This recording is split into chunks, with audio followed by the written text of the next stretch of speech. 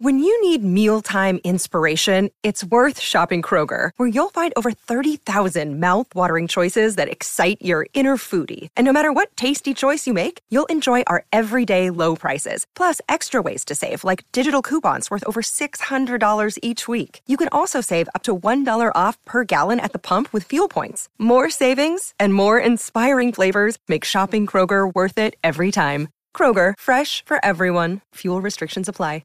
Another day is here, and you're ready for it. What to wear? Check. Breakfast, lunch, and dinner? Check. Planning for what's next and how to save for it? That's where Bank of America can help. For your financial to-dos, Bank of America has experts ready to help get you closer to your goals. Get started at one of our local financial centers or 24/7 in our mobile banking app. Find a location near you at bankofamerica.com/talktous. What would you like the power to do? Mobile banking requires downloading the app and is only available for select devices. Message and data rates may apply. Bank of America N.A., member FDIC. With one of the best savings rates in America, banking with Capital One is the easiest decision in the history of decisions. Even easier than choosing Slash to be in your band. Next up for lead guitar. You're in. Cool. Yep, even easier than that. And with no fees or minimums on checking and savings accounts, is it even a decision? That's banking reimagined. What's in your wallet? Terms apply. See CapitalOne.com/bank for details. Capital One N.A., member FDIC.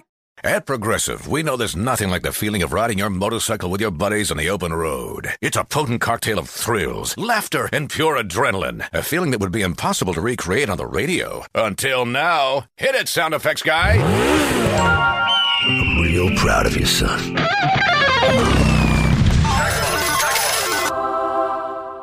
Wow, that was terrible. Our apologies for even trying. Quote with Progressive and see if you could save with America's #1 motorcycle insurer. Progressive Casualty Insurance Company and Affiliates. Hey, this is Ed Jurdy from the Band of Heathens, and you're listening to Rock and Roll Archaeology. Is there a library, a bookstore around here where I can get books on rock and roll? Rock and roll. Story's true. Well, have you read this one? This is a story that needs to be told. These rock and rollers want something to read. Shh. Quiet, please. Welcome to another edition of Rock and Roll Librarian. I had to think about that for a second. Yeah, you really. I was almost going to say Deeper Digs in Rock. Where am I? Because I've been doing a lot of Deeper Digs in Rock stuff lately. But no, this is a companion show to Deeper Digs in Rock, and even Deeper Dig in Rock by a ex-professional librarian. Although you're still you're still official. I think you're still even working over there, right? Yeah, I'm playing with my titles. I'm either a librarian emeritus. Or a return retiree, which is really my official title. But retiree. Yeah, I'm working between 10 and 12 hours on fascinating things like contracts. So let's change the name of the show to Return Retiree Rock and Roll Librarian. Now, how about Rock and Roll Librarian Emeritus? That sounds like a professor. I like that. Yeah, okay. Yeah. Rock and Roll Librarian Emeritus. Yeah. Cool. Hey, how you doing? I'm doing okay. I've been in my more free time. In your cups? No, not or no. Your feels? Or you been in your feels? PG tips. Your in my PG tips. Yeah, me too. It's that time of day, folks. It's a little too early for beer, time. And whiskey. So but I've been spending my time in semi-retirement by playing more music and being in an extra band and really growing that way. So that's really fun. Very cool. Yeah. Very cool. Yeah. You're chasing your passion. I know. It's, you can chase your passion at any age, people. Yeah. That's what I want to say. Retirement pays you to do so. Yeah. Well, it pays me to do so. Not everybody. I'm very fortunate in that way. Yeah. Yeah. You chose correctly, civil service. Yeah. Kids. And now it's paying off. Yeah. Right. Yeah. Good for you. Fuck you, Cheryl. And you? That's not true. I'm very happy for you. And besides, we're doing the entire Pantheon podcast here for me. So I am very busy, but happily busy. Right. You've found your passion. Yeah. Lots of great stuff going on. So, all right. So what do you got teed up for us this episode? Teed up. Interesting. You should say T, the letter T. Oh. First, I thought we could just listen to a bit and see if people know who we're going to be talking about today. Oh, secrets. A bit secrets. of a song. Oh, okay. It's a guessing game. Yeah. Oh, all right. All right. So let's play a little bit of a fairly, sort of famous song. I mean, I know it. You know it. But let's see what everybody else thinks, and then we'll give the big reveal on the other side.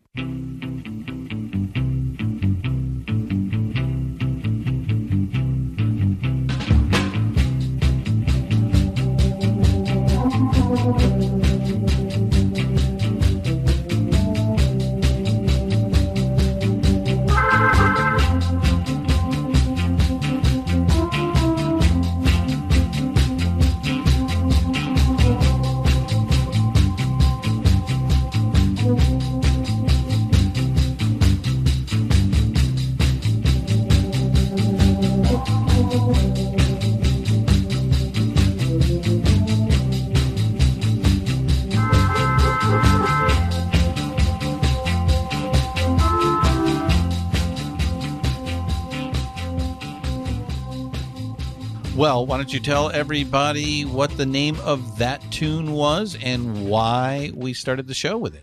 Yes, and T's are very much involved. The name of the song is Time is Tight, and the name of the book is Time is Tight, My Life, Note by Note, and the author is Booker T. Jones. Booker T. Jones and the MGs. Yes, Booker T. and the MGs. Yes, that's right, that Booker T. Yeah.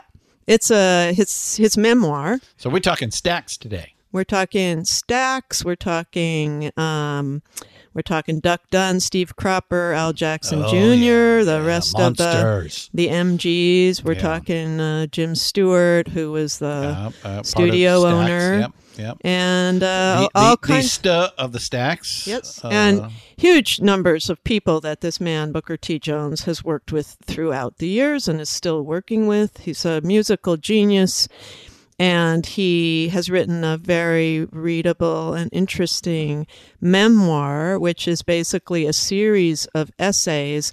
And following along with the idea of the title, Time is Tight, the essays are not necessarily in chronological order. So he's saying time is tight and time is loose too. And all of these things that happened to me in my life, they come to the forefront and to the background, and they're related to each other in some way. So I didn't feel like I could really follow a strictly chronological order. Sounds like something a genius would do. Yep. And adding to the genius of it is before every chapter, he has a little musical phrase that he refers to that corresponds to the feeling of what he's talking about in the chapter. And he's written new musical phrases that when you listen to the audiobook, which I did, you can hear the musical phrases and hear kind of how maybe there's like 12 of them, and they're interspersed throughout the book, and how that kind of ties in the themes of the book in a musical way too. So it's not just a written original thing. It's interesting. Yeah. And he's also out with a new album called Note by Note, which is, as far as I can tell, basically songs that he's done in the past redone with new singers and personnel. So there's all these things kind of like happening. all Otis Redding songs and things like that redone for a new age. Yep. Okay. Yeah. Got it. Yeah. Got it. So anyway, just to kind of summarize a little bit about Booker T. Jones. That's what the show's about. Get to it. That's right. He spent 8 years at Stax and worked with the people that I just mentioned in Booker T and the MGs, but also, as you may or may not know, Booker T and the MGs were a biracial or multiracial group. They're Booker T and Al Jackson Jr. Yeah, two African Americans, two white guys. The drummer, and Duck Dunn and Steve Cropper were white. And that was very unusual in the early 60s. Yeah, even though Donald Duck Dunn wasn't the original bass player, right? Right. Okay. Yeah. And I'm sure we'll get into all of that. Yeah. Right. So but what he says at the beginning of the book is Jim Stewart created a sanctuary, a fortress in enemy territory in Memphis, Tennessee, where the rules of segregation remained a feeble shadow and where whites and blacks created music together on a daily basis. But as we will see, that only happened inside. Yeah, those walls. there was that was the way it started, but that wasn't always the way it was, and it couldn't be in United States of America. With as it still is now, racially divided. Yep. So Booker was born in Memphis in 1944, and as you recall, it's the same city that another person that we covered, Robert Johnson, went and kind of professionalized. Right. And he was from the Mississippi Delta, but he used to go to Memphis to get his culture, his education, and his musical, kind of more musical influences than he could get in the Delta. So Memphis was it was a segregated city, but it blacks had a middle-class African-American community that was tolerated, I think is the right word, by the white society. Yeah. It was kind of a parallel. Some black people were prosperous, middle class, and then there was Beale Street with all the music. The education was highly, highly regarded. And he had a mom and a dad who were civil. I hope so. Civil servants. Like his dad was a science teacher, high school teacher. His mom was a clerical worker. He had a warm, loving, stable home.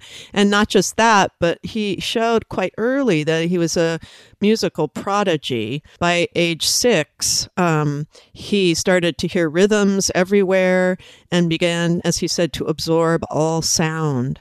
And he was always thinking about music and all of the instruments he'd ever heard. And throughout his childhood and his teenagehood, he had this amazing, supportive group of parents, teachers, church, and a community of musicians that supported him and knew he was a musical genius and helped him feel comfortable and have the freedom to explore the way he needed to and wanted to. Oh, just like my life. Yeah, that's not what I've heard about your life. Okay. But so it was, not. his mother played the piano. Both parents sang in church. So he had that, he was greatly influenced by his mother's piano playing. Yeah. Both of his parents, right, were amateur musicians. Yeah, I think his dad was mainly a singer. But, he got a paper route by, at a young age. And his father bought him a clarinet when he was 9 years old. And he had his first performance at the neighborhood barber shop. And by the time he was in middle school, he was allowed in the school band, even though he was 3 years too young. The teacher recognized that he was more than capable and able to play. And he decided to take up oboe because no one else wanted to. And quickly learned several different instruments. My school, everybody fought over the oboe. Oboe? No, oboe was a very unusual thing. It was very hard to play, too. That's why nobody wanted to play it. Oh, really? Everybody fought over the oboe? Really? No. Nobody fought over the oboe. Right. You're saying everybody... Nobody fought over the oboe.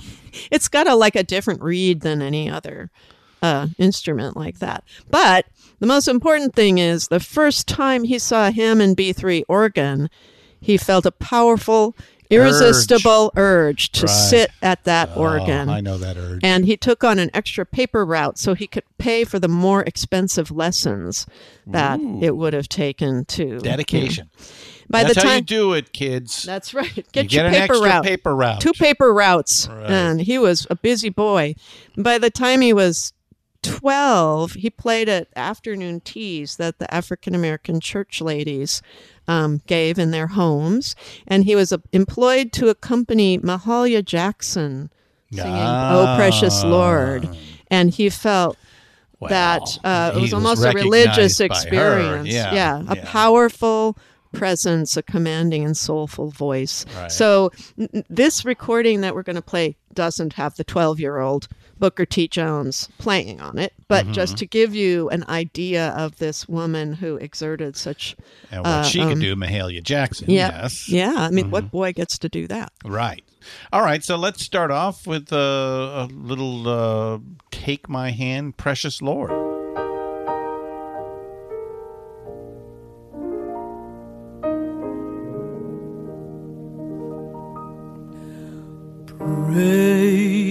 Precious Lord,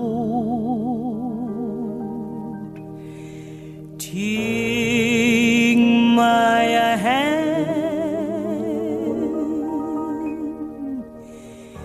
lead me on,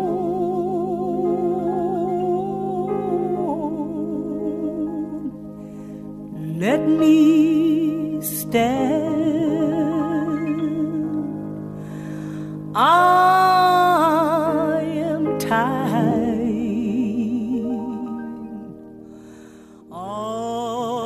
Well, first, Shelley. Yes, ma'am. Are you ready to pray with me? Yes. Praise Jesus. I've got. Wow. I mean, I feel I the felt Lord. it. I felt it. Oh yeah.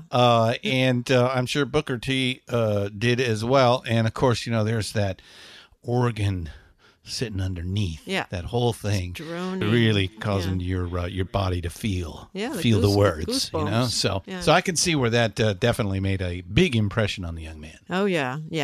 In high school, by the time he was in 10th grade, he was the assistant band director. He was constantly too young for everything he was doing. Yeah. And he got together with Maurice White and Richard Chan, and Maurice White, who went on Maurice to be White from Earth, Wind and Fire? That's right. Holy shit. Yep. They went to high school together. Oh. And they formed a band and, went out and did gigs. This is how, like many people like Tom Petty, Bruce Springsteen. I bet they played a lot during September. I think so. Yes.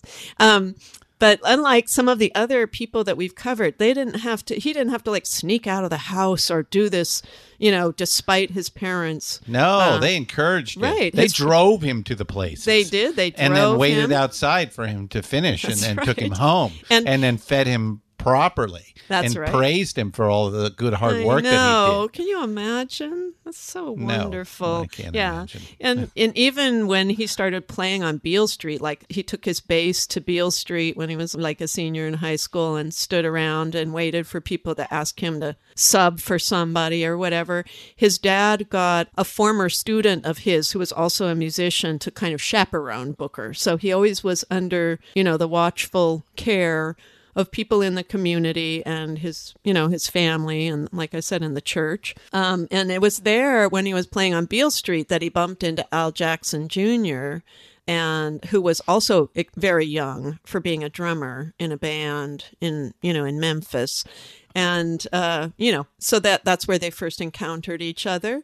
He still had his paper routes, but it turned out he had to kind of drop things because he was in the school band, he was in the marching band, he was doing church activities, he was in sports, he was actually dating, it wasn't like he was a total nerd and didn't have a social life. And he played an additional instrument when he was in the marching band, which was trombone. So he was truly, from a very young age, a total multi-instrumentalist. Wait, why is trombone that's in every marching band? No, I know. I'm just saying he picked that up too. Oh, he's already played the oboe, piano, clarinet, oboe, and Hammond B3, Hammond, bass, right? guitar, and now trombone. Of course. So amazing, right? And added to his other activities, in 1960, he started his career as a session musician while still in high school with Satellite Recording Studios, which later became Stax. Yes, and it was, they had set up shop, as you've talked about in the Rock and Roll Archaeology episode, and in a band, movie theater, an old movie theater. They had the recording studio in the theater part and the record shop in the front. And this was Jim Stewart and Estelle, his sister Estelle Axton's baby. Right. Yeah. So the first song he recorded with Satellite Records while in high school, playing Now, another instrument, saxophone, was Carla and Rufus Thomas, a daughter and father team, and the song was called "'Cause I Love You," and this is Booker T playing saxophone. All right, let's listen to "'Cause I Love You."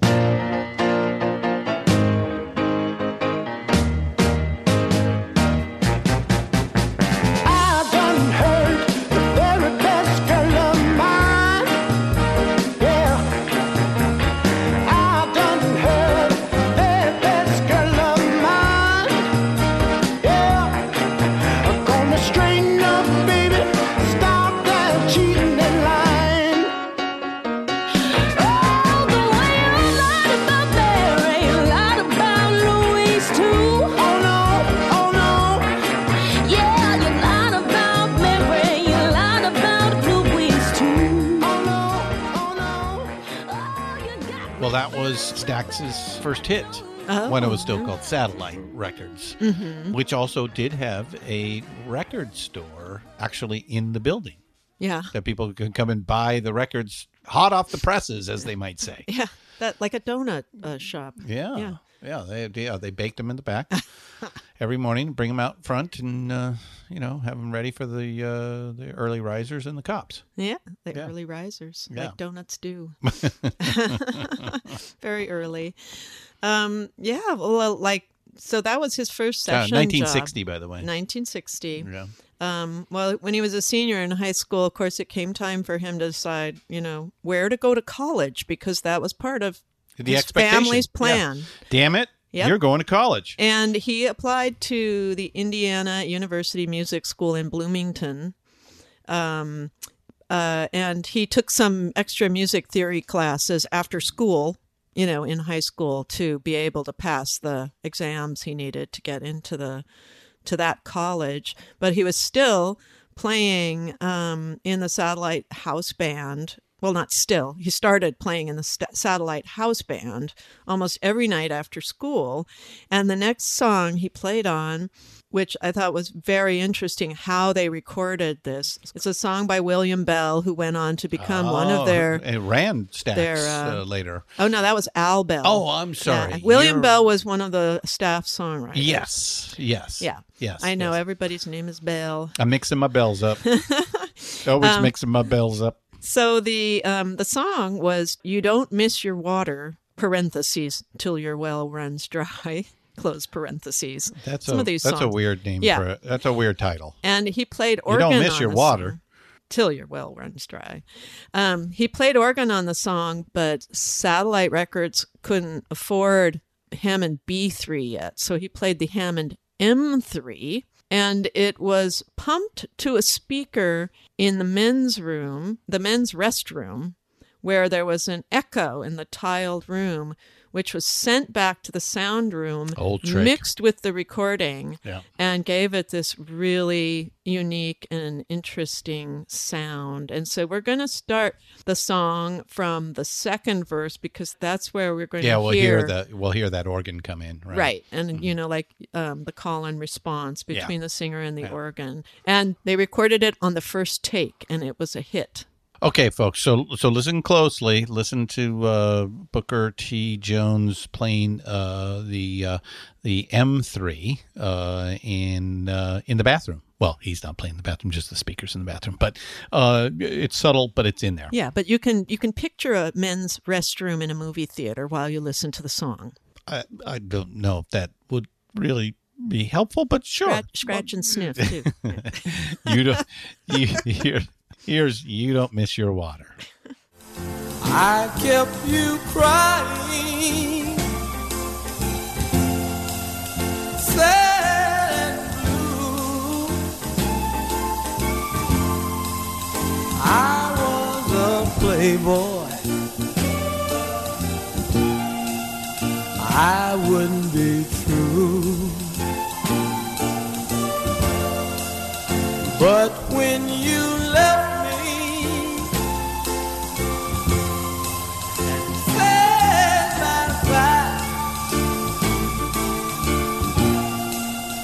I miss my water, my well ran That's an awesome song. Yeah. Written and recorded by William Bell there, 1961. Yeah. I don't know. I don't miss My Water very often. Do you? No, because I still can't get over the. I'm sorry. No. The title. Okay, interesting metaphor. We have excellent water in San Francisco. We just turn the tap on. Well, yeah, from Hetch Hetchy, So it's. From I don't the need Sierra, to miss any water. No, I'm very lucky. I don't live in Flint, Michigan. Well, or God knows where else, or anywhere else days. In the world. Yeah. But okay, that's definitely a little insight into Booker T's, now famous instrument that he is mostly known for, which is the Hammond. Not quite the B3, but it's the general gist is there, right? Yeah, it's very cool. I love the sound that's being made there with that very not modern technology.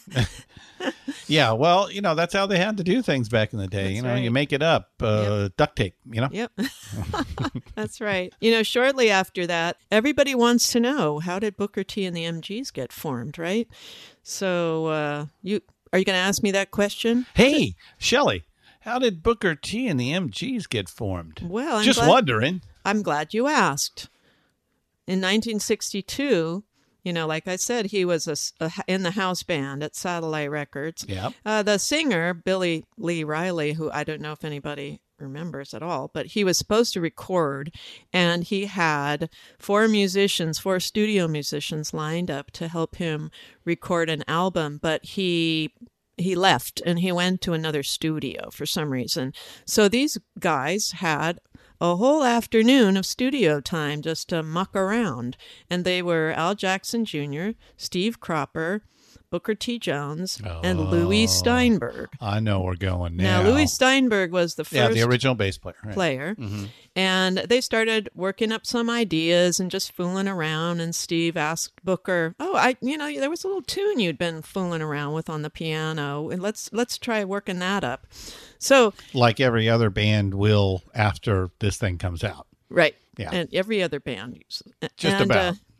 So well, Booker, every other band has a keyboard player, I should say. Somewhere along the line, somebody's going to start playing this thing, and then everybody's going to kick in and do the exact, play the whole thing. Yeah, it has to have a keyboard on it. Yeah, you got to have a keyboard. So he used You're not doing this in a metal band. Contrapuntal chord triad structural rules from the 18th century Baroque Bach. Of course he did. Yes. Is there any other possibility? He was a music student. Yes, no surprise. And he added a blues progression and a little swing. And that's how this song came together. They played it, and the Memphis sound was born. Louis said, "That's so funky, it smells like onions." And they wanted to call it Funky Onions. But Mrs. Axton, who was Jim Stewart's sister, said, "You can't call something Funky Onions in this day and time." And she decided Green Onions was better. So that's it. It was originally recorded as a B-side, released in May of '62. That's right. It was a B-side. Not released as an A-side until a few months later. Well, it's an instrumental, so you can see why they probably went with that. Yep. But it became a staple, and very quickly, and then they put it back out as an A-side, right? Mm-hmm. Yeah. And it was immediately popular. Peaked at number 3 on the Billboard Hot 100 chart. And because they were going to put this out, they needed a name for their band, because you can't put a record out without a band name on it. So Al Jackson said because Booker wrote the song, they had to call it Booker T and something. And he looked outside and he saw Chips Moman's MG automobile. Yep. And blurted it out. It's got to be Booker T and the MGs. And they went off with that. And that name stuck. Booker T and the Mighty Greats. Yep. He was very young and inexperienced, but they put that record out and they had a new band. Okay. Let's let everybody who may be going, there's got to be at least one person out there going, Green Onions? I don't know that song. What the heck is that? They'll know it when they hear it. Oh, of course. Here you go.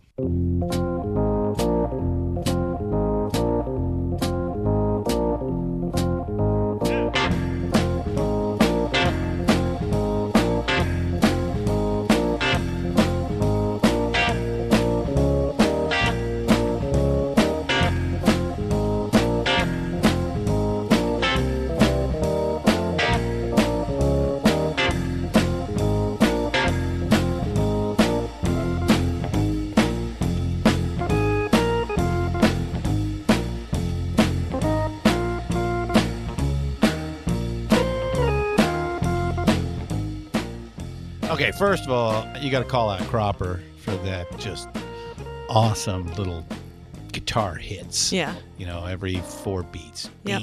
And then, I always find it really interesting when you get a cat like Booker T, who's, a musical genius, was a prodigy, and can play just about anything, but is able to dial it back to simplicity and create just the solid hook. Yeah. I know your brain's got to be going, well, I could put this diminished hint here, and then there's the ninth over, but refraining from doing that to keep it solid and simple. I think the best musicians are like that. I mean, when you think of like George Harrison's guitar playing, he's not shredding. And Steve Cropper, for that matter, too. He's an incredible rhythm guitar player.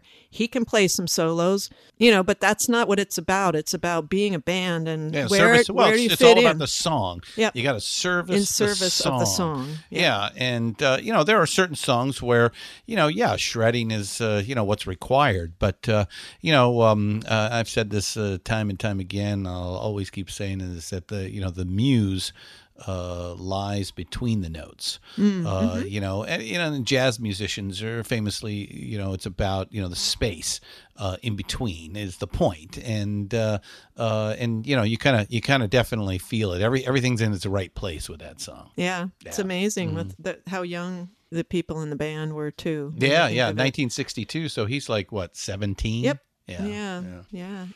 And that's the same summer, 1962, before he went away to Bloomington to go to school, that he met somebody very important in his life, and he was very important in this man's life, and that was Otis Redding, who we talked about. The big man. That's right, the big man. Right. And we've talked about him, about one of his biographies. Yeah. We know a little bit about Otis, and you talked about him in Rock and Roll Archaeology plays a big part. That's right. Yeah.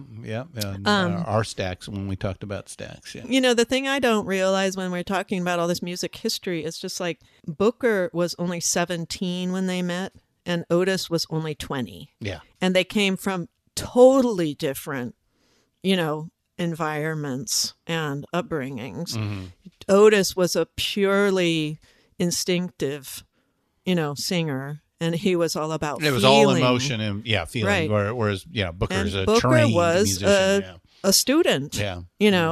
And they just totally clicked from the moment Otis sat down on the piano bench. The story of Otis coming as a driver to drive his friend, I think Pinetop Perkins or somebody. Yeah, that's who it was. Mm-hmm. And everybody thinking Otis was just the driver and the roadie. And he had come specifically, though, because he wanted to sing for these people. And he plopped himself down next to Booker and started singing These Arms of Mine. And Booker was overcome, just like he had been when he sat down and played for Mahalia Jackson. That's how I don't know affecting, how deeply Otis touched him. Yeah. All right. So let's put the king on here and play a little of These Arms of Mine. These arms of mine, they are lonely and fielding and blue. These arms of mine, they are yearning from wanting you. And if you would let them, that is really an intense song, and you just like, okay, Otis, whatever you say. That's the way I feel. From the female perspective, yep. I'm sure that is a very common reaction. That's right. He was quite a lady charmer. Yeah. They, Booker says that this, from this time on, started a friendship between them, and their collaboration changed Booker's life and his attitudes towards music that he was composing.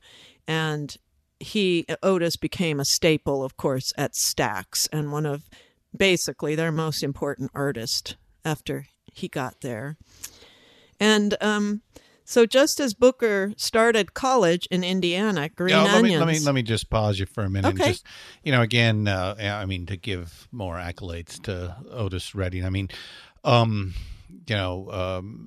think this is the last we're going to actually hear from Otis. Is that right? In the story with Booker. Oh, he pops up again. But, all right. Yeah. Of course, he dies 1967, just after the Monterey Pop Festival, where, it's his breakout performance. He's about ready to just become, one of the biggest stars in the universe. Dies in a plane crash, and just as a new song is about ready to hit, which is Sitting on the Dock in the Bay, right. written just a couple of miles north of where we're at right now, up in Sausalito, and becomes the first posthumous #1 record on the Billboard Hot 100. Wow. Yeah. And not just that one, but right before he died in that plane crash, he was composing and recording furiously, as Booker says, as though he had a premonition about his death. So, yeah, it was a huge loss. Yeah, to me. And I think Stax itself was concerned they could even survive. Right. When that That's happened. how important he was to that studio. That was the point I wanted to make. So. Yeah, definitely. All right. But let's get back to the man in question, Booker T. Jones. Yeah, Booker went off to college just as Green Onions was becoming a total hit, and the people in the music business couldn't believe that he was leaving, Stax, even though he didn't really leave it, to not, take this opportunity to really dig into the MGs and tour and stuff like that because they had a hit. But he was determined to go to college. That's what his parents wanted. That's what he wanted. He wanted to be able to teach music, and he wanted to get a BA in music education. But what he did was he split his time between Bloomington, Indiana, and Memphis. And during the week, he went to school, took classes, played in the marching band, like a normal college kid, and was in another, like a rock band also. And on the weekends, he took the bus or drove back to Memphis to play and record at Stax. So he was a busy boy. And while, one thing he said was that Indiana was a breath of fresh air because it was so much more liberal than Memphis, Tennessee, even though, like we said, Memphis had a strong middle class of black population. Yeah. But Indiana, I mean, it's funny to think of now, like Indiana was a liberal, well, at least Bloomington was because it was a college town. Yeah. And, now we're in the 1960s and, there is, definitely the civil rights movement is in full swing. Coming. Yeah. Granted, Indiana is not part of the Jim Crow South, although there's plenty of racism to be had everywhere. But definitely an improvement. But I can see that he would enjoy being in Indiana compared to and school life on campus was still segregated. I mean, people were very kind and friendly and all that, but the black kids who were in the minority definitely hung out together. Because that was the way it was in my high school in LA too. So things don't change that much. But around this time, also, Isaac Hayes joined Stax, and Isaac Hayes, who went on to have a very big solo career. What you talking about? Yeah, and film career, right? And he became one of the staff songwriters, and also they became a keyboard tag team. Between Booker T and right, Isaac Hayes, because on most of these songs there was piano and organ. So if they would just come in to record a song, and one of them would take one chair and the other would take the other, and that's how it worked out. And around this time also, Louis Steinberg made some drunken mistakes, which got him thrown into the pen right before they were going to do a gig. Need a new bass player. In Knoxville. He drove his car up the steps of the Knoxville Coliseum, and they had to play the gig with just 3 people, no bass player. And while he was in jail, Steve Cropper got disgusted and had his eye already on Duck Dunn, who was playing with the Marquis. And so they just ducked on in there, and poor Louis was out of a gig, out of a job. Yeah. He also realized at a certain point, Booker, that, he, like I said, he was very young and he was not well versed in the business of music, as many musicians, and especially black musicians, as we know, were taken advantage of by white producers and label owners. And the same was true with Jim Stewart, who came in and, he was a good guy, fostered this great musical atmosphere, but he also came in order to get production credits for, like publishing rights for the songs that he recorded, even though they were written for the most part by Booker T or other people on staff. So they never had their publishing rights, which was something, of course, that went on throughout, the music business, as we well know. Mm-hmm. Yeah. So now we're going to get to a song that's kind of interesting because it had many different incarnations, and he originally heard this song in 1963 when Booker T and the MGs opened for Jackie Wilson in Chicago. And Jackie Wilson was a dynamic, electric singer. The women went total nuts for him. Yep. And Booker thought he was fantastic. About 4 years later, Jackie Wilson had a big hit with the song Higher and Higher. And this has a really interesting history for Booker because fast forward, Booker had decided he'd like to hear it and play it differently. So he did a demo of Higher and Higher his own way, which he had Rita Coolidge and her sister Priscilla, who became Booker's wife. Right. They sang backup with him. And then later, Rita did it as even later, he produced Rita doing his arrangement of Higher and Higher, and it was a huge hit. I think that's the biggest hit. Her. Yeah, and I think that was the biggest version, if I remember right. Oh, yeah. Yeah. Definitely. Should we play a little of each? Yeah, a little bit, just to give a flavor. So we'll start. Though we don't have the demo of Booker singing it, but later in his life, he recorded the similar one himself. Yeah, which has a lot in common with the Rita Coolidge version. Exactly. It's the same arrangement. Yeah. Okay, so let's start with Jackie Wilson, which was the original out there, and then we'll go to Rita. Let's do the big one, Rita's, and then Booker T's most recent version of that. Okay. Of Higher and Higher. Yeah. Your love has lifted me higher and higher.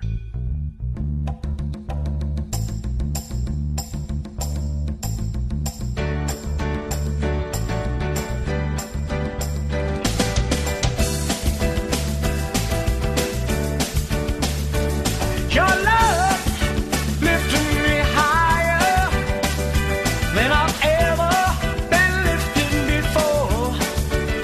So keep it up, quench my desire, and I'll be at your side forevermore. You know your love keep on lifting me higher, higher and higher. Now once I was downhearted. Disappointment was my closest friend. But you came, he soon departed, and he never showed his face again. Your love has lifted me higher than I've ever been lifted before. So keep it up, quench my desire, and I'll be at your side forevermore. Oh man, that Jackie Wilson version, woo, that's hot. Oh, that's fucking hot. I love the backup vocals on that. Oh, yeah. That you want to talk about high. And of course, he's already got a 4-octave range. And now you got these, girls in the background going, just, oh my God. Yeah, I was listening to that going, that's really up there. Yeah. But of course, we do get to see that. I think that was number 6 Hot 100. I think it was number 1 on the R&B charts. And then the Rita version got to number 2. The Rita one is hits. They were both hits. Yeah. At 2 different eras. Right. So thank you very much for getting me out of that mess. All right. So, did we listen to Rita's too? Yeah. Oh, okay. Yeah. I'm sorry. Yeah, and Booker's. Okay. Keep up. All right. All righty. So, even though we're going back to 1963 here because we just hopscotched into the future. 63. He's 19 and he gets married. Are we doing this in a DeLorean or? No, we're just doing this in our imaginations, dear. Okay. All right. So he got married to DeLorean somebody named Gigi, and she became immediately pregnant with Booker T. III, their first son. And they lived in married students' housing, which was, of course, a different experience for most of the people at school. Meanwhile, Booker was, on the road back and forth to Memphis, arguably not a good, probably a very attentive first-time dad because he was very, very busy. Yes. Yeah, very busy.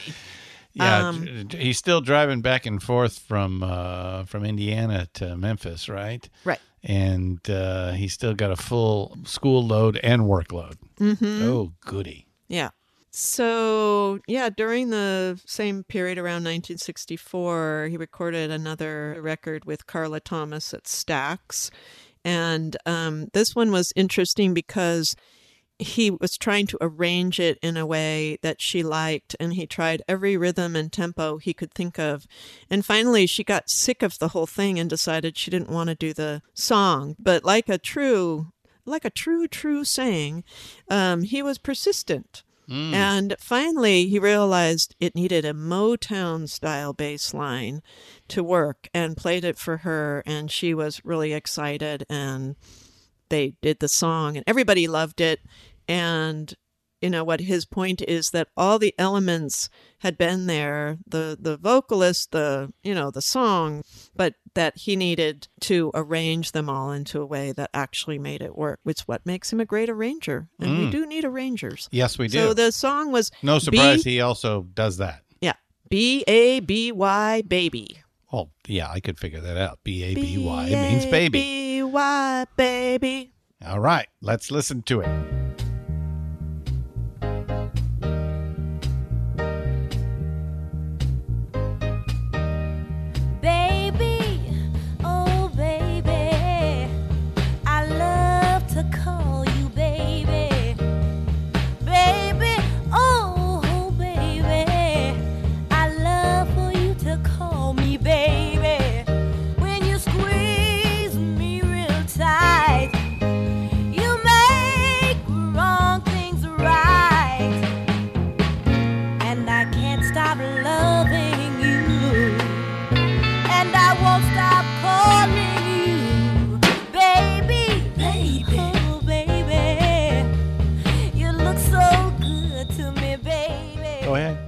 You got something? All right. Hello? Check. 1, 2. Are you there? Mm-hmm. What were you talking about? What song did we just play? We played B-A-B-Y, Baby by Carla Thomas. I just wanted to make you spell it out again. B-A-B-Y. Okay. Let's get back to the story. Yeah, let's get back to the story. No more listening to me sing. All right. So... Meanwhile, yes, Otis was getting more into rock and roll. Yes. That rock and roll business. Well, he was surrounded by them there at the Monterey Pop Festival. That's right. And he could see the excitement. He could see what was coming. He could see that this was a coming out party of which the Monterey Pop Festival really is. That's right. And Booker tells about going to Monterey Pop's Festival right after MG's got back from a European tour, and they were still wearing their teal mohair suits, and really, didn't quite, fit in Monterey, California, which there was all hippies and everything. But and one of the songs they played at Monterey Pop was Satisfaction. Now, I thought it was, by the Rolling Stones, as we all know. Well, it is by the Rolling Stones. That's so, right. Yeah. Now, famously thought up by Keith Richards in the middle of the night by turning on a tape recorder and forgetting about it and finding it the next morning. He does admit that the line itself was created originally as a horn line, but later famously just kept with the distorted guitar and ushered in a whole new sound in 1965. That's right. Well, that's very interesting, because what Booker says in his book is that Satisfaction was meant to be a guitar song. Now, maybe what he meant is it actually succeeded better as a guitar song. He thought that the opening on the Stones song was perfect. And actually, Booker, another instrument he played was guitar, but he was discouraged from playing guitar by Stax because they weren't oriented really towards guitar. But he loved playing guitar. But he realized that Satisfaction needed that electric guitar, and that it gave it some authority, and that lick, that's so famous, made history. But Otis wanted to do it anyway. So they put in horns. They made a really tight arrangement. But Booker says, while the Stones record bounced and danced along, ours stomped and smashed you in the face. Who covers the Rolling Stones anyway? Well, all the bar bands do. Well, now, including myself. But yeah, it is kind of interesting that, look, the Stones famously start off as, an English band trying to imitate African-American blues. These guys were aficionados, Richards, Jagger, Jones, and it's kind of full circle here that Otis and I believe the Bar-Kays or the horn section that are playing on that particular version from the Whiskey A Go-Go, along with Booker T and the MGs as the backing band, they are now taking a white band that's trying to play black blues, and now so it's cool. It's awesome that everybody is picking off of everybody at this point. Yeah, that's what makes music interesting, right? Yeah. That's how it goes forward. You steal, right, and mix and meld.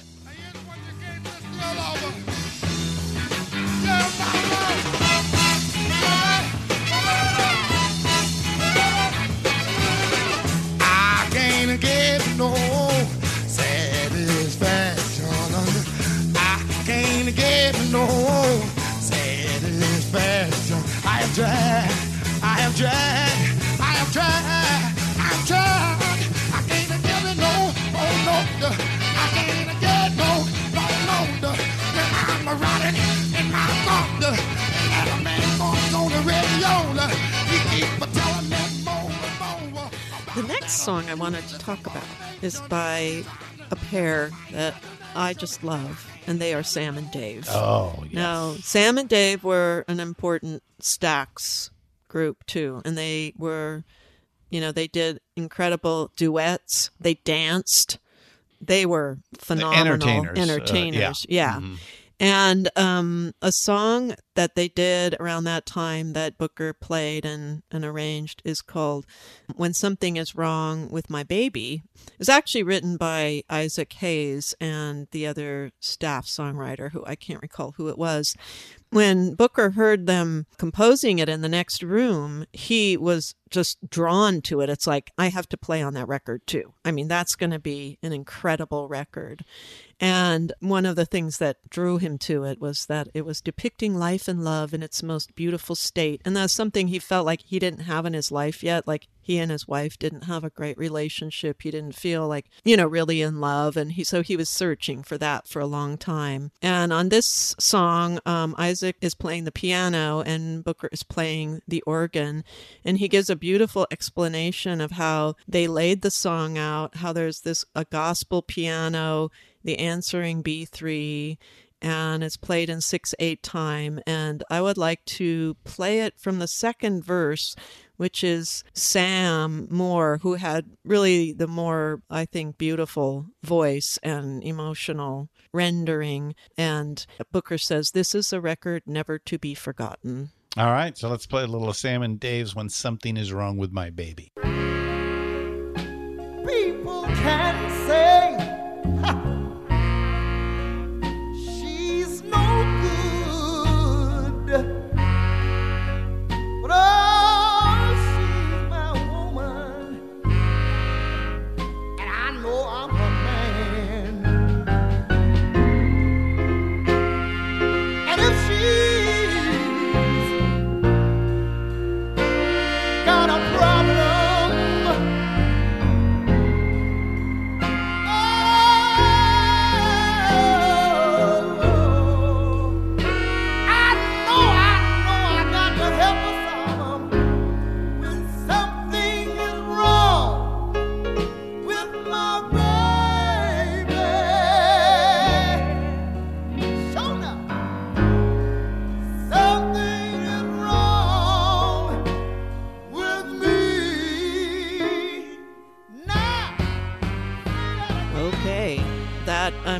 to me, that the combination of the organ just soaring like that, and the, like you said, the piano and Sam and Dave's voice is just chilling.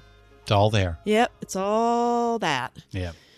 So he got his BA in music education, moved back to Memphis full time, and he felt like the music education was, really worth having under his belt. He gained the ability to transcribe music to a score, proficiency and knowledge of brass, strings, and woodwinds, which helped him become a regular arranger at Stax, and a knowledge of music history that made him better at creating music. And while he was at Stax, he played every conceivable instrument, whatever was needed or asked for, from tambourine to tuba. Yeah. I like that tambourine. Speaking of T's, it's like we're on Sesame Street, and T is the letter. The letter? The letter is T. The letter is T, tambourine to tuba. Booker T. Yeah. Booker T. Time is tight. Time is tight. Okay. So, better than peas. Yeah. Peas. Popper blocker. Another very well-known, I think, song of Booker T and the MGs is Hip Hug Her.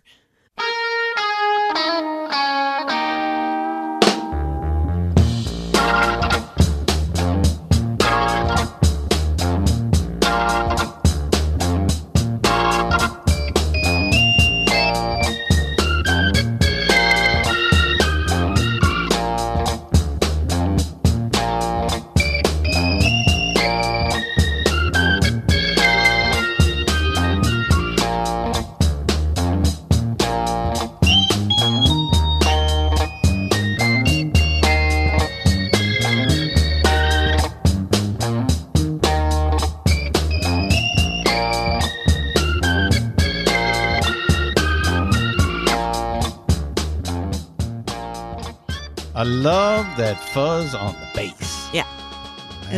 That's got hair on it. Yeah, I like it too. Amazing. I'm very drawn to bass lines, and so that is it for me. Then why don't you marry one? I want to marry a bass line. I want to marry a bass line when I grow up. When I got to college, I learned how to play the bass just because I love bass lines so much. There you go. Yep. Oh, how come you're not a bass player? Well, I can play the bass. Oh, okay. But now I'm learning how to play the piano. I know. And I'm you kind want of to be like a singer. I'm kind of like Booker T. I play the bass, the guitar, the piano, the flute, all very, very badly. But still, I'm spreading it around. Right. Yeah. Yeah. Like a virus? Yeah, right. I'm spreading it like peanut butter, actually. We got to get moving, man. Yep. We're getting behind I know, we're here. being silly. Okay, another incredible performer and artist that Booker worked with was Albert King. Oh, yes. Now, before he worked with Albert King, he'd heard rumors about Albert being scary and violent, but he was actually totally sweet.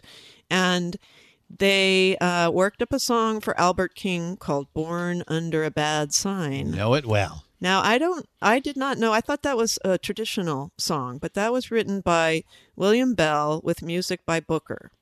And because astrology was kind of big at the time, that's why the name Bell, wrote it like that. And, Albert King provides, of course, his amazing guitar fills. Booker said he was like a contortionist when he played the guitar. And of course, he was left-handed, and that I believe he played the guitar upside down, but I'm not really sure. I'd have to watch. He played a flying V, so it doesn't matter. Oh, okay. He just flipped it around. Mm-hmm. I'm sure the nut had to be changed, but the knobs were probably I don't know. Maybe, but he mostly played a flying V. I remember. Yeah, I don't know that. I mean, now I do. I know that now. A flying V. Well, see, I've helped out. I've done my duty today. That's right. 1967. Mm-hmm. Oh, I thought it was 64, but if you say it's 67, you must know. Yeah, it probably is. Yeah. Well, it was recorded in 66. Okay. But it came out in 67. All right. Yeah. Let's have a listen. Born Under a Bad Sign. I've been down since I began to crawl.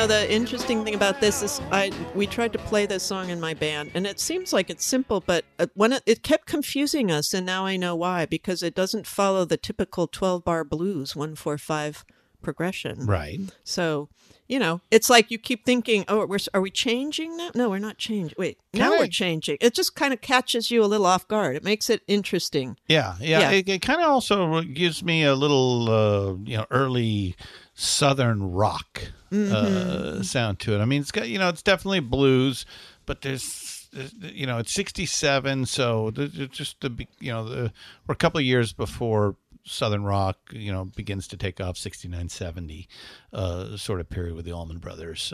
This was a precursor. Yeah, it sounds like a little bit of a precursor. Just listening to it again, this is a song I've heard a million times. Right. Thinking about it and going, wow, it's such a fucking badass song. So, yeah. Well, you already touched on Otis's death. That happened in 1967, and of course devastated everyone. And Booker had to play at the funeral and just was in another world because he was grieving himself, and he had to concentrate to play. He had to actually open the music, to read the music, to play the organ part that he knew very well because he was so grief-stricken. Mm-hmm. And then, in 1968. Stax was in Memphis, in this area of town where this movie theater, and there weren't that many places in Memphis for black and white people to meet. And since Stax was a movie theater, it didn't have a meeting room. So they would meet at this hotel called the Lorraine Motel, which accepted both blacks and whites. And they would have their meetings there, where they would have meals there, they would swim in the pool, and then they would go back and finish their recording. And that happened to be where Martin Luther King was assassinated in April of 1968. The same hotel. Yeah, right? And they were highly disturbed. I mean, he was highly disturbed for many reasons, but it felt personal because it felt like this happened in our backyard. This was our turf. Like, how dare somebody kill King on my back porch? Yeah, like 2 blocks away from the Stax studios there. So, but that sparked something in Booker to really question the situation and racial. racial harmony in Memphis, which, was not harmonious at all. Right. Maybe truce would be a better word to put there. And of course now it was an agreement. We're going to live side by side, but it's not just fucking really equal. Shit. Like as Brown versus Board of Education of Topeka, Kansas. Separate but equal is not equal. No, bullshit. Don't get me started. Yeah. But I can imagine that things, and I do know for a fact that things begin to change for the African American musicians at that moment, feeling that this quote unquote truth wasn't really working out for them. Right, and specifically at Stax, the realization that Booker had was, I thought that we were all friends and equals here, but it's only within the walls of this studio and maybe the Lorraine Hotel. But otherwise, the white people I work with are not my friends. They're not going beyond work and, beyond daily interactions. And what he said was the relationship failed to evolve into a sense of caring beyond the boundaries of our workspace. Yeah. And one really good example of this, and not to say, Steve Cropper is, a racist, but this was the place and time he was born in, that he made a comment in a magazine after King was killed and basically said, hey, Memphis was a racially cool place until Martin Luther King showed up. And Booker was just shocked that he would say something like that. But it just shows kind of the tone deafness of white people about the true experience of Black people. It's like everything's going along fine for me. I don't know why somebody's complaining, but it's like you don't know what it's like for the Black people in Memphis because you're white. How would you know? Booker had to, really realize and swallow, and it led to him kind of questioning being at Stax and playing with Booker T and the MGs. Yeah, there was a lot of soul searching after King's death and, the riotings that occurred. As we say in rock and roll archaeology, 1968 was a bloody year. Anyway, you looked at it in Vietnam, across Europe, and certainly in America. Yeah. But he had a little bit of reprieve for a certain amount of time after this period where he was invited to a Hollywood producer, director named Jules Dassin. I don't know if he was actually French, but that's how you would pronounce it if it was French, to score the music for a major Hollywood feature film called Uptight, which was a movie some people consider now the first blaxploitation film. It was a movie about a struggle of two revolutionary Black brothers in Cleveland. And he had to actually go to Paris for the post-production and realize while he was in Paris that, Paris was really wonderful to be in because it didn't have that racial baggage that the U.S. and especially the South had. And he was able to really be, feel more comfortable and feel freer moving about and enjoying the delights of Paris. Yeah, and many African American artists have experienced that of going to Europe and finding that they are treated with far more respect than they are at home in America. Right. One of the songs he wrote at this time for that movie was called Johnny, I Love You. And this was the first song that he was allowed to sing on. At Stax, he wasn't permitted to sing. The MGs all said, no, none of us is a good enough vocalist, to record. But Booker actually has a beautiful voice. And he was very pleased to be able to be the actual singer on this very personal song that he wrote called Johnny, I Love You. Let's do it. Johnny, I Love You.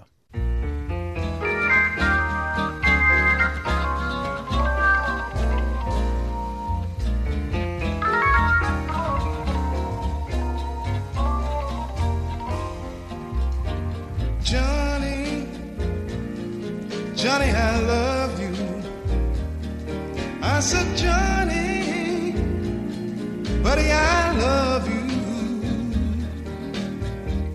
The world is cold, man, but you're my friend. It's you and me, Johnny, right to the end. I said, Johnny, Johnny, I love you. I said, Johnny, baby, I love you. Hey, it's the first time we get to hear Booker T. Jones sing. Oh, yeah. I love his voice. Yeah, it's just it's warm cool. and, beautiful. It's not Otis. It's not Sam and Dave. But it's him. Yeah. It fits his musical personality. It's pure. It's warm and it's not like Isaac Hayes, who has that attitude in just about everything he does. But it just fits perfectly and nicely. It sits sweetly in the music. Yeah. Yeah. And the song that we played at the beginning of this episode, Time is Tight, was also written in France and was part of the soundtrack of the movie Uptight. So we will visit that again at the very end. Stay tuned, folks. Okay. So he meets Priscilla Coolidge, Rita Coolidge's sister, around this time. And he, just falls for her. He eventually gets a divorce from his wife, Gigi. And this, relationship with Priscilla is kind of fraught from the get-go. People cautioned him not to get together with her and certainly not to marry her. And it turned out, she really may have been kind of using him because she wanted to further her own musical career. And in fact, even though he produced 3 of her albums and she had a great voice, arguably technically better than Rita's, she kind of blamed him for never making her a star where she thought that he had made Rita a star with Higher and Higher. And isn't that up to her? Yeah. So, okay. So, we've talked about that before. Yeah. What's stardom? It's not all technical ability, that's for sure. No, in fact, you can put out the coolest, hottest, record out there, and if it just doesn't arrive at the right moment, it's right. There's nothing you can do about it. So many things. It's so fickle. It's a lot of people like to assume, today we can do it with algorithms, and we have the data points to be able to put a song together and guarantee the top 10, and that's bullshit. But yeah, when the music quality is reduced to a lack of serious competition, you might be able to get away with that, but not in those days where everybody's just trying to one up each other. Thank you, John, Paul, George, and Ringo for starting that off, but that was still going strong. 10, 15, even 20 years beyond that.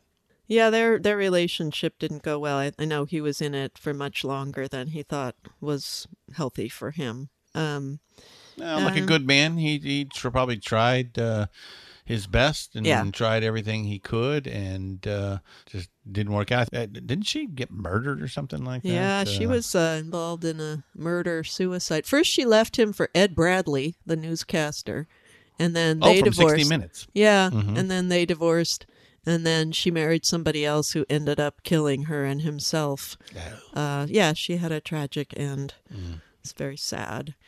Meanwhile, the hippie movement was affecting... In full swing? Yeah, and affecting Booker because and also, King's death and kind of seeing what was going on at Stax and not being included, and not being given publishing rights and his fair share of the money that was being made at Stax.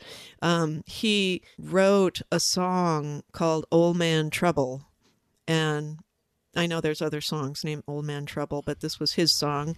And he stayed up at the studio very late, brought some musicians in, and made this great recording along with horns. And he took it to Al Bell at home because he was so excited about it. Al Bell, who was also a black man. Now running Stax. Running Stax and a businessman. So he was more conservative because his job and his money depended on being kind of conservative. And the song was basically about, kind of the black man as a slave in current society. And Bell rejected it and said, we can't put this out. And that's when Booker knew that he had no place at Stax anymore, that he needed to keep going ahead with his career and not still being, quote, a slave on the plantation. So unfortunately, when he had this realization, he went back and erased the tape of the song. But I found a later version of it on YouTube. I thought we could play a little bit of it because it is very affecting and shows the state of mind that he was in at the time. Okay, so let's listen to a little of a redone version of Old Man Trouble by Booker T. Jones.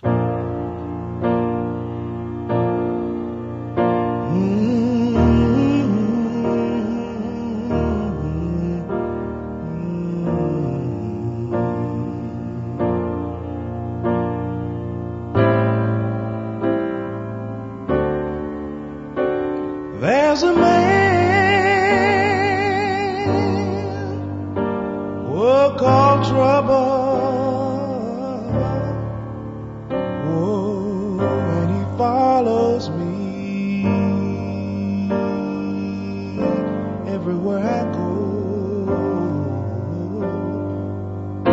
Well, now, old man trouble,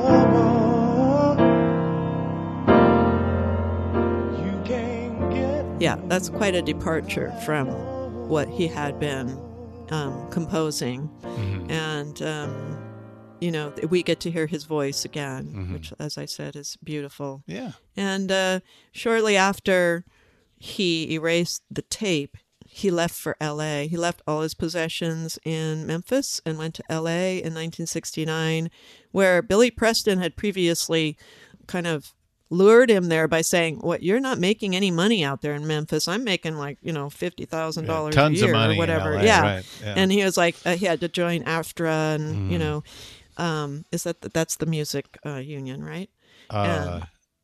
Anyway, he joined the music union and started making some money. He met Leon Russell. He got involved, in the Laurel Canyon scene. He got a house with Priscilla, and Rita, who had been living with Leon Russell, moved in with them with her 9 cats, and they had all kinds of characters like Joe Cocker and Stephen Stills and Graham Nash, and hanging out at their house. So it got kind of incorporated into the hippie movement. He spent some time in Malibu. He started doing a lot of session work with people like Richie Havens. Actually, I think he produced Bill Withers' album, Ain't No Sunshine.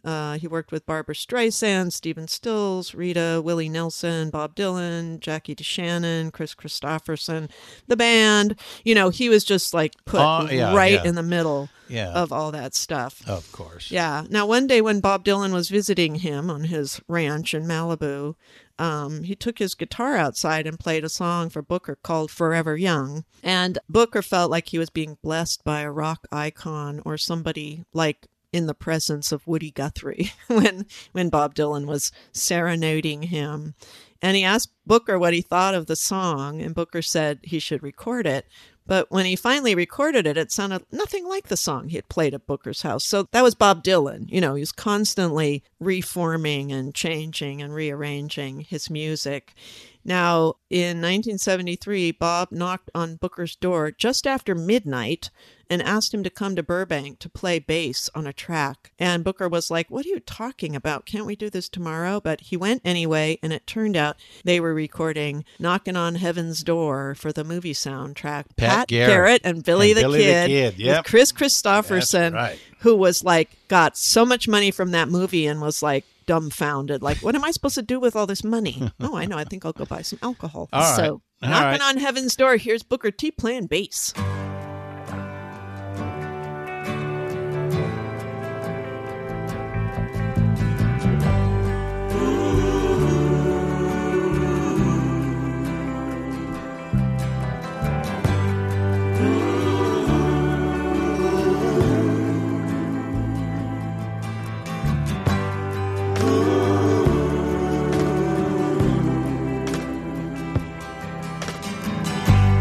Mama, take this badge off of me.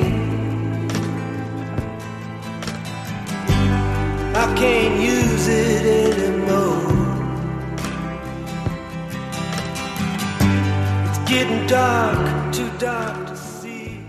Yeah, every once in a while, there's one of those songs that Bob sings that you go, Jesus Christ, he can sing good. Yeah. And, I just got to see him a couple months ago at the Frost Theater, and I think that was the third or fourth time I've seen him, and this time it was like, the full Bob Dylan experience where you were like, okay, I get it. Mm-hmm. Did he sing good? Yeah, he sang pretty good, and he goes back and forth and being able. And he played some songs that everybody knew, and he kind of enjoyed the crowd, and the crowd enjoyed him, and he can be quite the iconoclast on stage. And anyway, I didn't know Booker T played bass on that. Yeah, that's awesome. He played on many things I think that we don't know about, and who knows what instrument it was. Yeah. Unfortunately, around. In 1975, Al Jackson Jr. was shot in the back and killed, and the murder was never solved.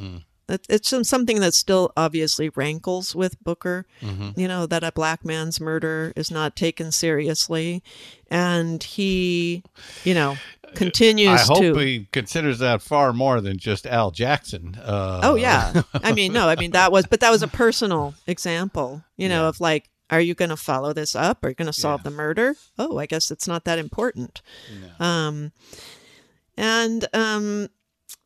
But so that was sad, because then when the MGs, did get back together once in a while, they didn't have their drummer. They had to actually at one point he bumped into Ringo in LA and said, just decided to ask him if he would ever play on any of his recordings. And Ringo just said, call Jim Keltner. So Jim Keltner ended up to be somebody that filled in for Al Jackson Jr. From time to time.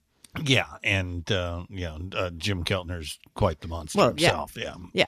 Jim Keltner's awesome. Yeah. Another awesome musician that Booker became quite friendly with. And hold on a minute. Let me guess. Yeah. And he talks about smoking weed with Willie Nelson too, quite a bit. Like at one point he was producing. So he produced his album Stardust, which was one of course, Willie's, best selling albums, I think. Where he does standards. So they got together in Malibu and just jammed, and then Willie asked him to come and record an album for him, which they recorded in Emmylou Harris's house, because her husband Brian had a mobile recording truck in the driveway. Well, I guess if it's sitting there, somebody's got to use it. Got to use it. Right. And he makes a joke about, if that's something that would cause divorce in many a family, get that fucking truck out of my driveway. They placed instruments in different rooms in the house, and the recording was done in 10 days. And the interesting thing about the song Stardust was that it was written by Hoagy Carmichael, who also went to college at the Indiana University School of Music, just like Booker did. That's cool. Yeah, and Booker thought that was really cool. And what he learned at music school, he used to write charts for Willie's version of the song, which is his favorite version of the song. All right. Well, let's listen to Willie Nelson's version of a very well covered song from 1927 by Hoagy Carmichael, Stardust.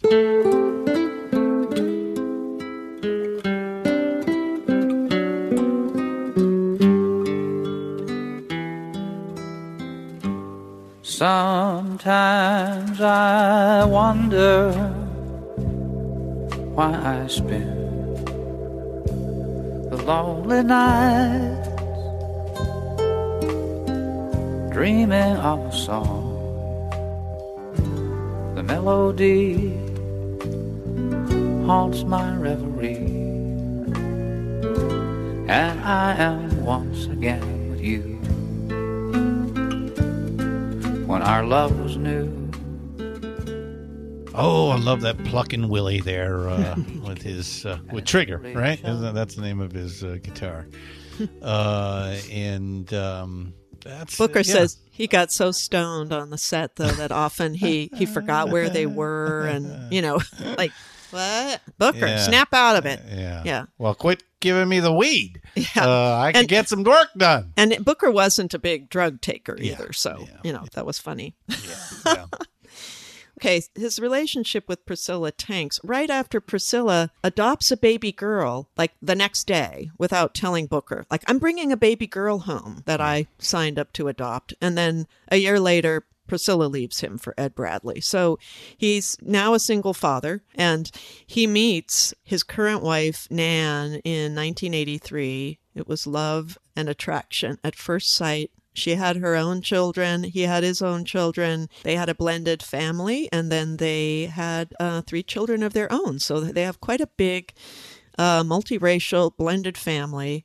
In fact, one whole chapter he writes about his love and appreciation for his wife. It's so sweet. Nice. Yeah, it's very sweet. I'm glad he's found permanent happiness. Yeah, it's for real this time. Yeah. He learned from his mistakes, and he... Don't we all? Yeah. Well, never mind. We don't all. I do. Yeah. But I know most don't. I like to think I do, try. too. I think about it. Yeah. I mean, when I make a mistake or an error or anything else, yeah. Well, especially I put some time and effort into it. Like bad marriages, hopefully. Well, I haven't had too many of those. So. Yeah. Well, I haven't had any of those. See? I just had the one good one. There you go. Yeah. Yeah, you're lucky. I'm smart. Yeah. So, the next amazing musician he hooks up with is Neil Young. Oh, Mr. Young. Like, kind of don't really New think of Citizen him. Young. He just got his citizenship. Oh, no, I didn't. Why would he want to papers do that? Oh, sorry. He's been trying to get him for years. Okay. Apparently, they were on hold because of a moral clause. Did you know that? Because he's smoking weed. Oh, okay. Yeah. But apparently that's not important Those of us anymore. who are born in the United States get to smoke weed and Freely. still be citizens. That's right. They haven't made a no weed smoking citizenship clause yet. It's only no pregnant women. Ooh. Anyway, so I believe he used Jim Keltner on that album, but I'm not sure now that I think about it. But the Duck Dunn and Booker T. Jones produced Neil's album, Are You Passionate? And Booker has nothing but great things to say about Neil and his performances, that they were passionate. They always have magic in them. And Booker was moved by his music almost more than anyone else's. Yeah. Peter Ferrioli will be happy to hear that. I don't think anybody's ever had bad things to say about Neil. They have like, things to say about Shaky. Just, more, just Neil does his own thing, but nobody ever has anything bad things to say about Neil. Yeah. What Booker says was, Neil Young, you don't have to like him. You just had to love him. So the song that I think shows, Booker's influence on Neil, plus I can hear the organ in the background, is When I Hold You in My Arms. All right, let's do it. When I Hold You in My Arms by Neil Young and Booker T. Jones. When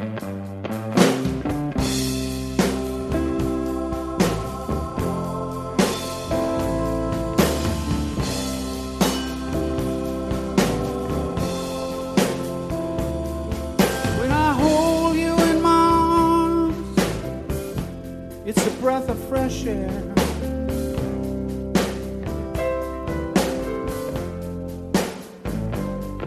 When I hold you in my arms, I forget what's out there.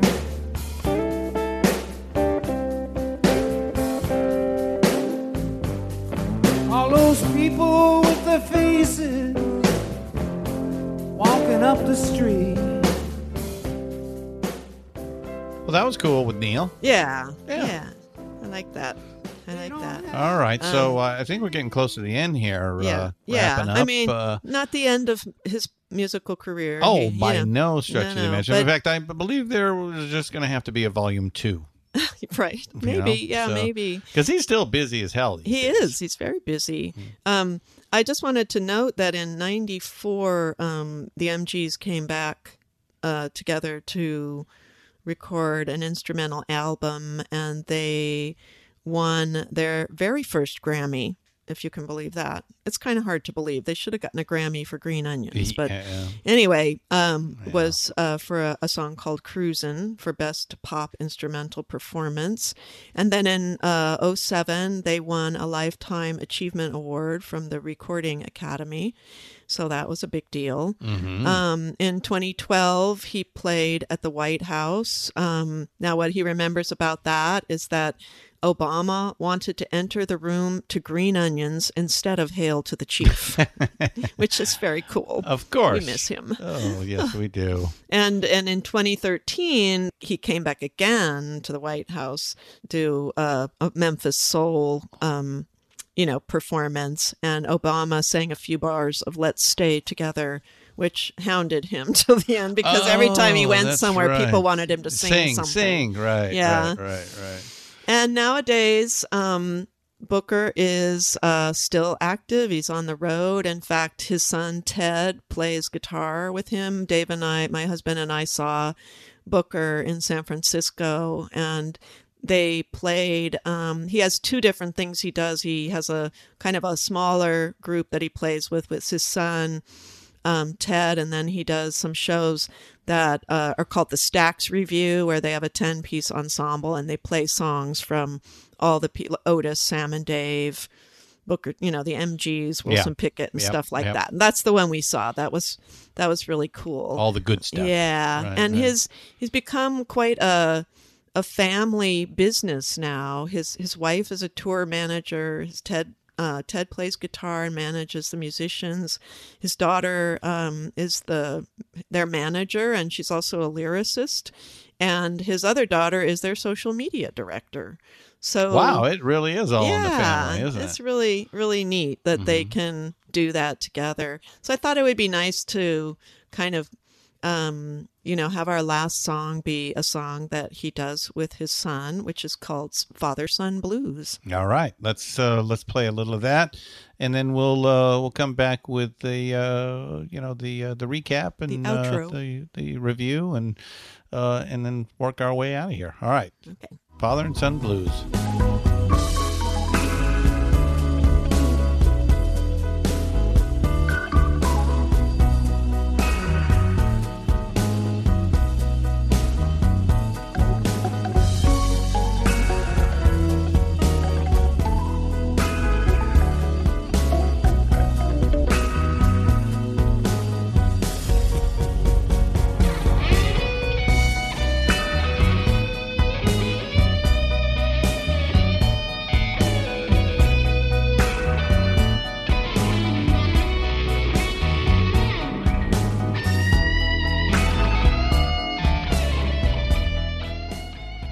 And we're back.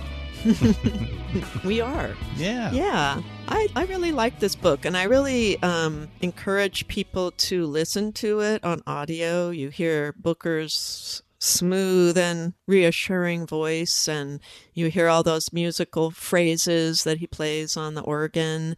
And it's a really cool way to listen to it. One thing I was struck by while reading the book was that I've read now 2 books in short time that have Memphis as a kind of a backdrop. Mm-hmm. And it was just really interesting to remember the description of Robert Johnson's time in Memphis and then Booker T's time in Memphis. And I also love how he sometimes, more than some people might want, people that aren't musicians, but he describes in great detail, chord progressions, how the songs came together, how the different musicians played on them, what made the songs work, all as a part. And I found that very interesting because I'm interested. So would you say that it gravitates mostly to musicians, or do you think it just doesn't matter? Or? No, I don't think it matters. I mean, that's not a huge part of the book. It's just like, if you're interested, you read it and maybe you go to the piano and go like, what did he mean by that? Yeah. Let me try to, or listen to the songs and try to, follow along with his description. But the way that he writes and how he kind of connects memories back and forth and his nice storytelling style. I think anybody interested in that kind of music and any of the musicians I've mentioned in Stax in general would really enjoy this book. All right. Well, go out and grab Booker T's new memoir. Also, I think you said he's got a new album that's... Oh, yeah, it's called Note by Note. Note by Note is out and about. And if he's touring near you, you're going to want to grab a ticket. Yeah. All right. So you like the book. I did. And, and I like Booker, too. Yeah. He certainly comes across as a class act, doesn't he? Yeah, he really does. All right. A gentleman. Well, of course, to end this, we got to go back to the beginning and play the more up-tempo portion of Time is Tight, huh? Yeah, I think that's fitting because, time is tight and time, goes through the book and, the future is the present and the past is the future. And it's time to go. Yeah, and it's time. Time is tight. All right, I got to get out of here. We will see you with the next episode of Rock and Roll Librarian. Do you know what the book's going to be? I'm looking at a memoir that's coming. Oh, I know. It's going to be The Doors. Oh, it's going to be Jim Morrison. Well, no one here gets out alive. Yeah, it's old. Yeah, usually I do new stuff, but this one's old. All right. Look forward to that, and let's get out with Time is Tight.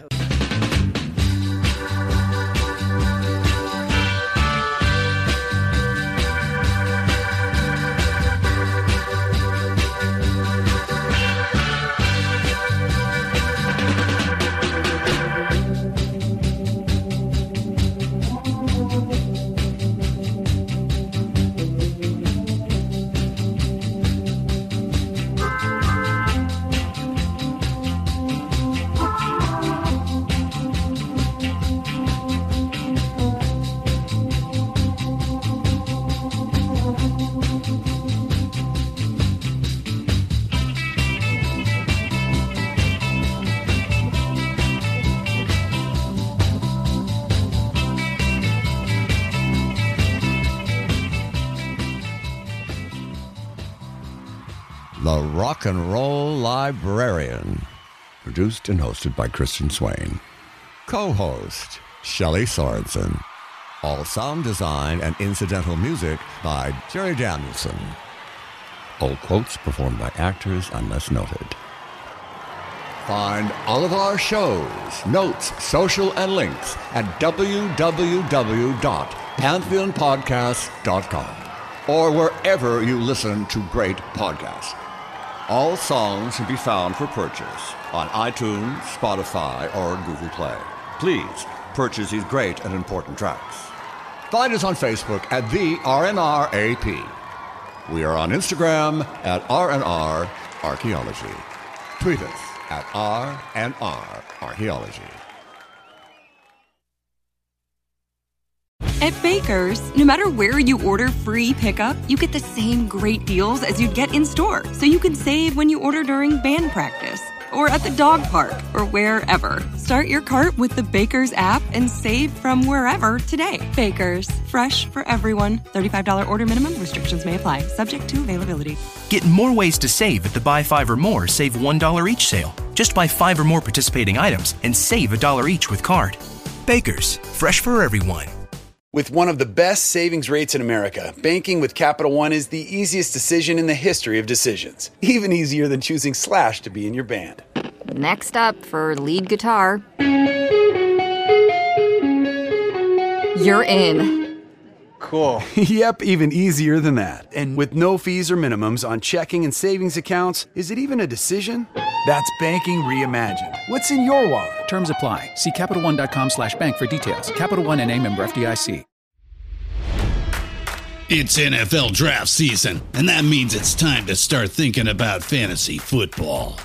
FantasyPoints.com features industry-leading experts and prognosticators using proprietary hand-charted data to help you score more fantasy points. FantasyPoints.com is the place to go for whatever kind of fantasy football you play. Whether you play fantasy football, daily fantasy sports, or do a little bit of everything, Fantasy Points has the meticulously researched content to guide you to victory. And why wait for the fall? Fantasy Points also covers the new spring football league, the UFL. Join the guru, John Hansen, Scott Barrett, Joe Dolan, and other massive names in the fantasy football universe with an exclusive offer. Use code Pantheon for 15% off any Fantasy Points package, including the all-in package, with access to every article, tool, and data nugget that Fantasy Points has to offer. That's FantasyPoints.com and code Pantheon for 15% off at Fantasy Points. FantasyPoints.com, code Pantheon. Score more fantasy points.